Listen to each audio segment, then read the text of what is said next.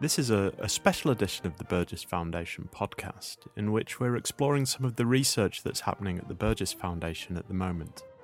The Burgess Foundation supports all sorts of research into the life and work of Anthony Burgess and his contemporaries. Sam Jermy is a doctoral researcher in the School of English at the University of Leeds.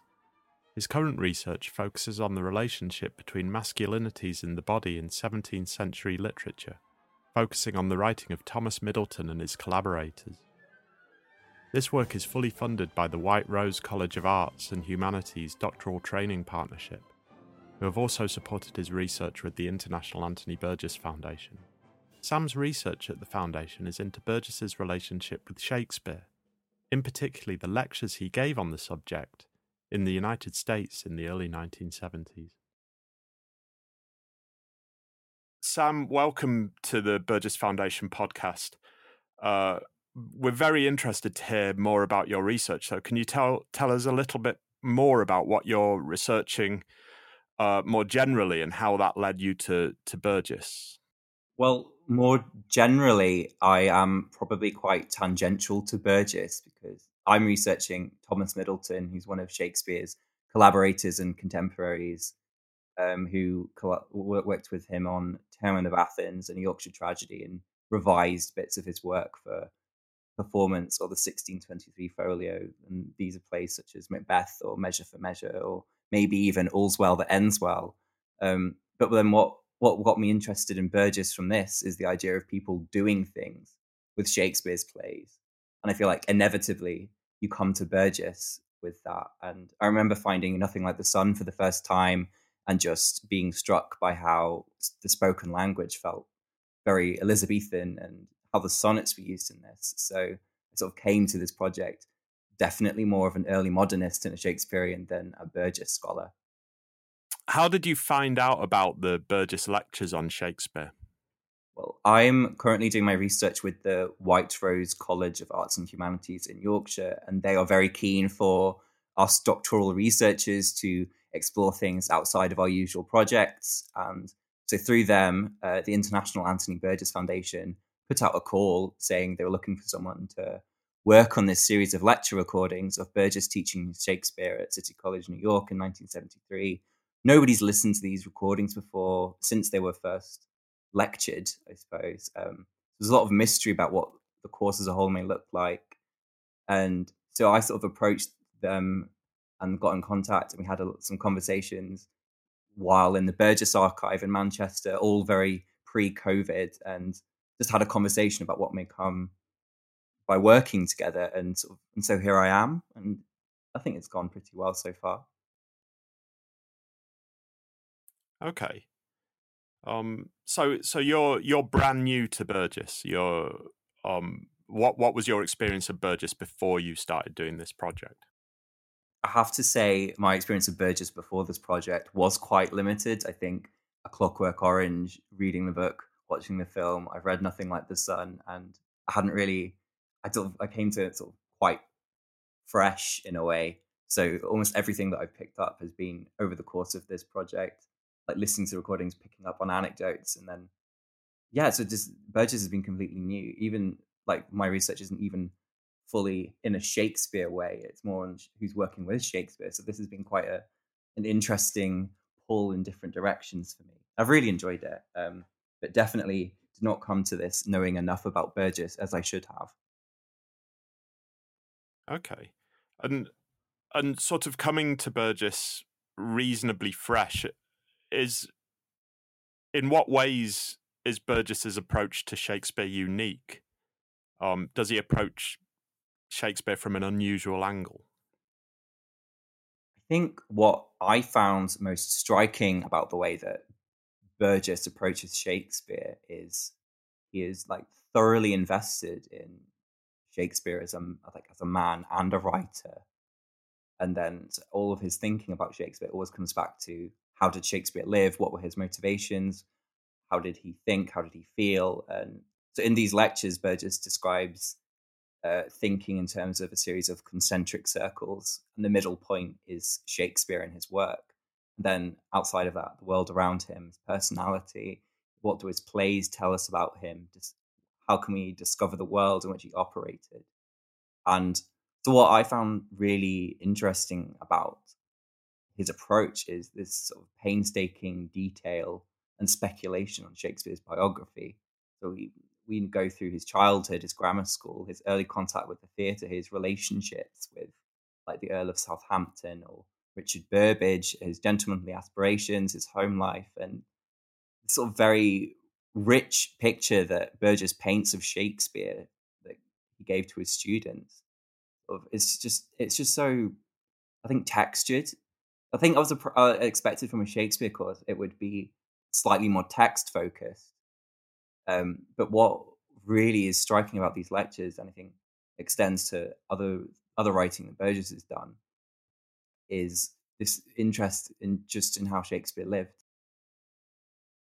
Shakespeare, you see, is like us. He's not a learned man. He's not a man who sees life through books. He's a man who sees life directly. And his great achievement was to be able to put this direct observation of life into words. Nobody else at the time could see that what they saw around them was really what they should be writing about. They all had to see it through theories. Ben Jonson had to see man through a theory of man. Shakespeare had no theories because he had no learning. All he could see was man. He was highly introspective. All he could see was himself. And he was a man who was able to suffer, a man of extreme sensitivity, as is evident from these sonnets. Do you think these lectures, in that sense, reveal anything about Burgess's life at the time? Does he relate his own life to Shakespeare's? Yeah, very, very much so. I think he does it one way consciously, which is he will give details of his own life that he imagines to be quite similar to Shakespeare. He talks about writing for the television or for journalism in the same way that Shakespeare would write plays for the popular playhouses. And then some of these sort of very self-conscious ways that he gives details of his own life sometimes aren't entirely, I think, factual or accurate, and such as he describes April in Shakespeare's life being, his birth month, the month of his death, when Shakespeare's, like, I think, sister and other family members died. And then he says, and that's the same for me. April's the cruelest month for Burgess because his mother, father, and sister all died in April. But then that's not true either. And I feel that was quite a game to sort of, that I wasn't attuned to coming into this, not knowing Burgess as well. And then you slowly pick on that he's sort of, this identification with Shakespeare is quite it's fictional in a way as well, and which is quite fascinating from a course, because it feels like the Burgess show at points where you're learning a lot about him, but then it's not entirely it's staged as well. And then there's another way which we sort of see Burgess identifying with Shakespeare as he sees himself now as a playwright, because at this time of the lecture that he's lecturing in New York, he's also, he tells the students as such that he's flying off after to work in rehearsals for the musical Cyrano in Toronto, and then all the way up to it opening in its run at the Boston Colonial Theatre in Massachusetts. So even like listening to these lectures, you get this sense that he is quite a Shakespearean man. My God, it's very difficult if you're in the theatre not to quarrel. I've just come back from Boston, where last night we had the opening, the Boston opening of our play Cyrano, and I didn't even stay for the opening. My first duty was to you anyway, get back here early. But I didn't want to see the opening. So many quarrels, so sore. Having met these people, actors, directors, producers, and so forth, orchestrators, musicians, I feel so sore. The abuse that's been hurled to and fro.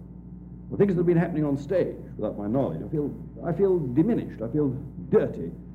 Now, this is a common experience in theatre at any time, but Shakespeare seems to have missed it somehow, because there's no record in the voluminous words of Ben Jonson, whom we'll come to later, one of the greatest quarrellers the theatre's ever known, of any quarrel with Shakespeare. If Will Shakespeare did not quarrel with Ben Jonson, he probably never quarrelled with anybody.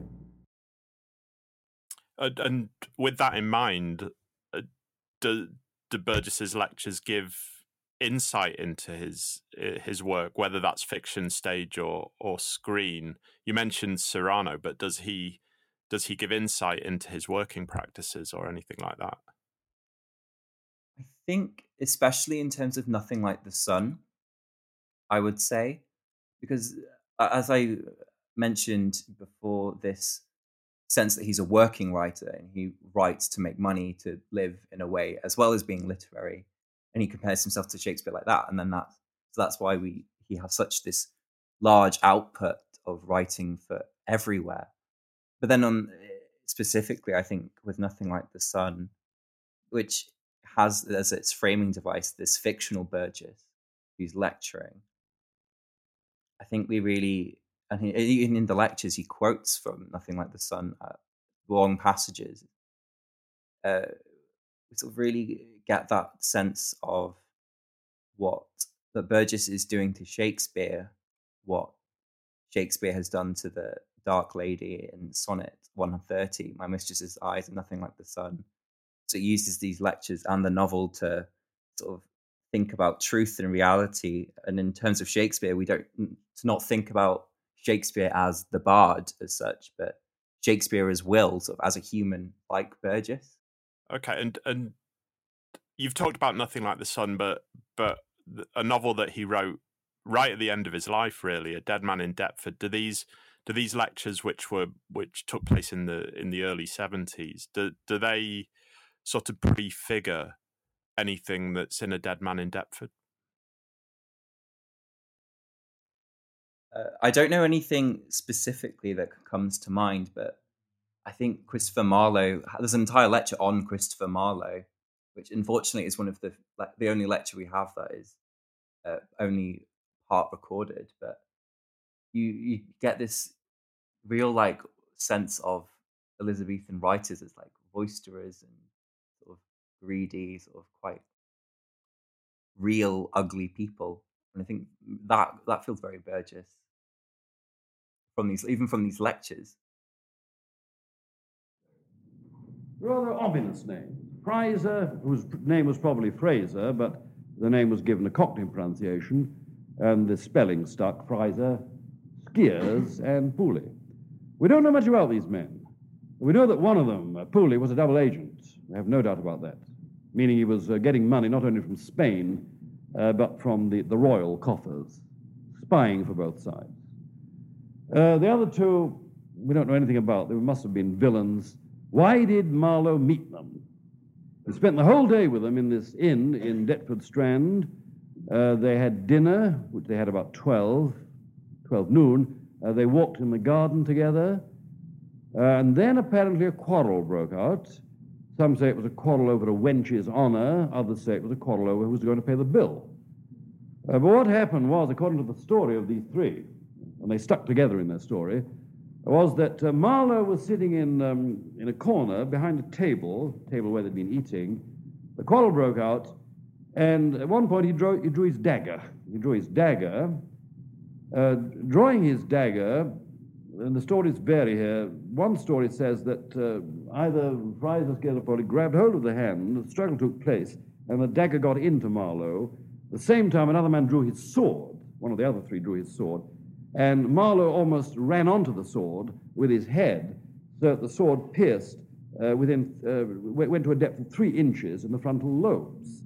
The story is a mixed-up story, but there's no doubt that there was a quarrel and that Marlowe was pierced with a sword or a dagger through the frontal lobes. Yeah. Would you say it's a lot of it's maybe not about the characters and the environment of the Elizabethan world? It feels like that. Like it's really setting a scene, because he says that he's not a scholarly professor; he's a surrogate professor, and what he seems to be a professor in is just that real richness of life, and especially with Elizabethan London that he compares to sort of where he's teaching in New York, is sort of quite this sort of dirtiness to it, this sort of criminality and sort of sex life. It's everywhere and commerce. And I think that's sort of really what he's sort of prefiguring in these lectures, which then I think does get drawn on in A Dead Man in Deptford.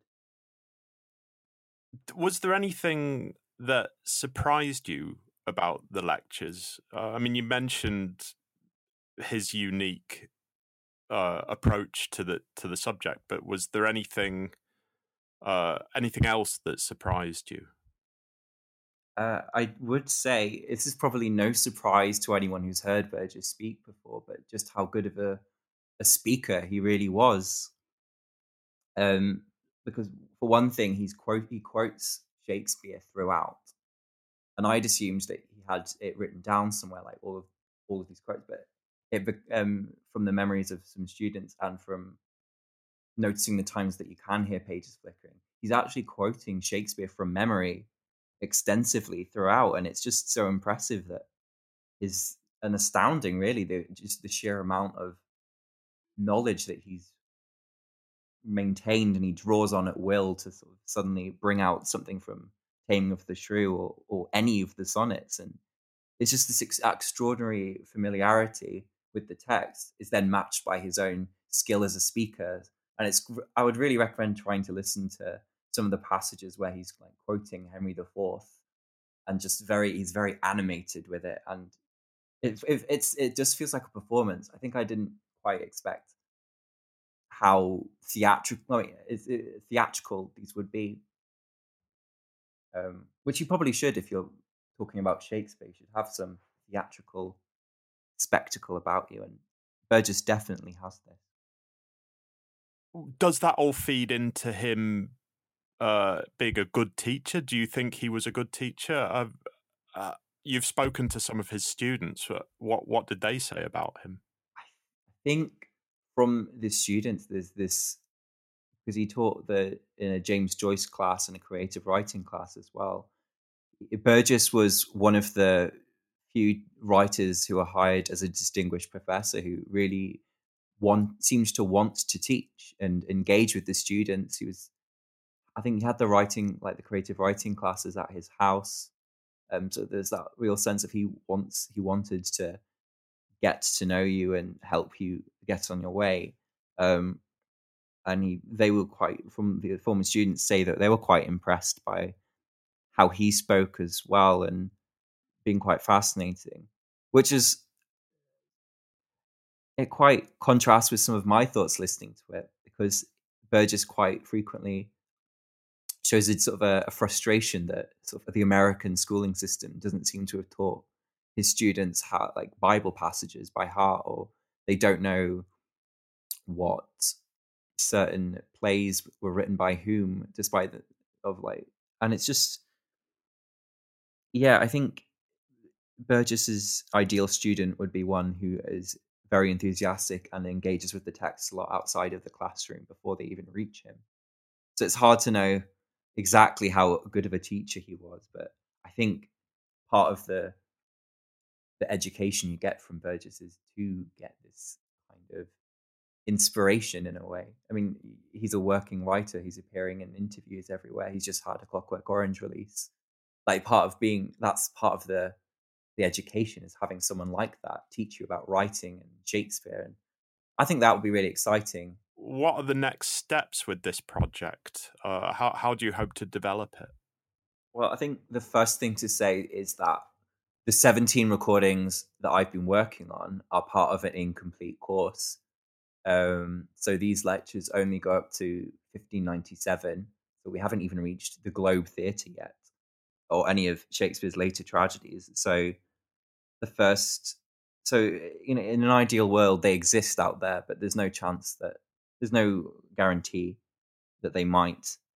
But then the first two, there are probably two things that I think could come out of this, which is to think about how these lectures fit into thinking about Burgess as a reader of Shakespeare, by placing his thinking on Shakespeare as both an educator and a writer, and where do these lectures fit in terms of his wider output, especially like thinking from Nothing Like the Sun to Dead Man in Deptford. How do the lectures figure in that space? I think also thinking about how the sonnets feature so prominently in his work, because in these lectures the sonnets are quoted the most. They're quoted from memory, and to an extent he reads Shakespeare's biography through the sonnets.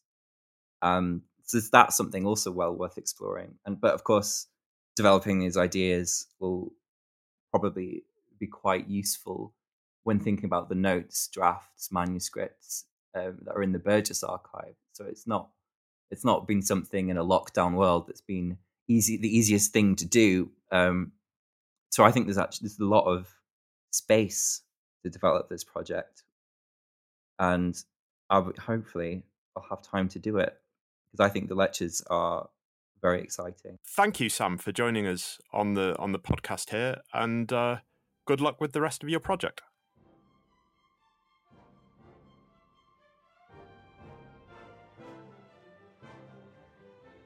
For more information about Sam's project and the research going on at the Anthony Burgess Foundation, visit www.anthonyburgess.org.